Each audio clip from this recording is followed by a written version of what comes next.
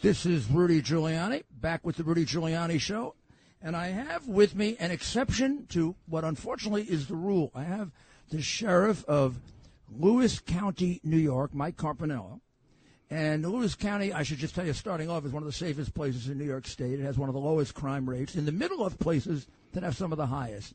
So, Sheriff, can you explain to me why, well, first of all, explain to me why these places like Buffalo and Rochester and Utica, Watertown, the places around you, why do they have so much crime? And then what are you doing that has you way below the state and national average? Well, Mayor, thanks very much for having you on. It's a great honor, sir.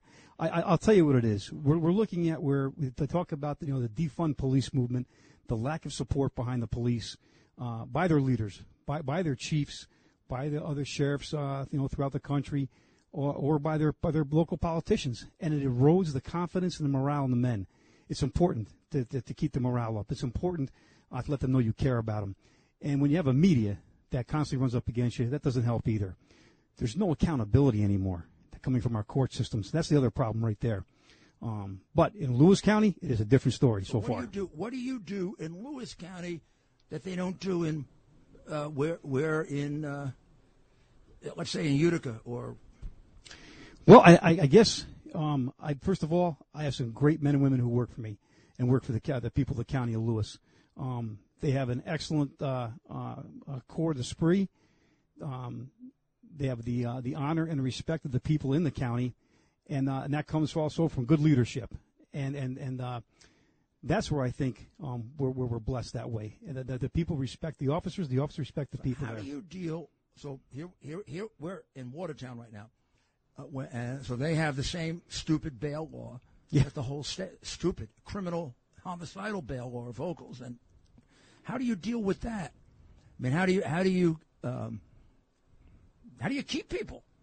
Well, I think some of our local judges have had the chutzpah to stand against the governor when something is wrong, and to be a judge that we're not going to go for that 2, 3, 4, 5 times out.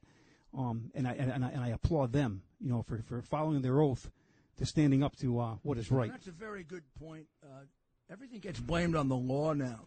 But when I look at these more carefully, some of these murders that took place this weekend, some of these judges could have given much higher sentences. Absolutely. And they could have stretched the law a little bit and actually set bail.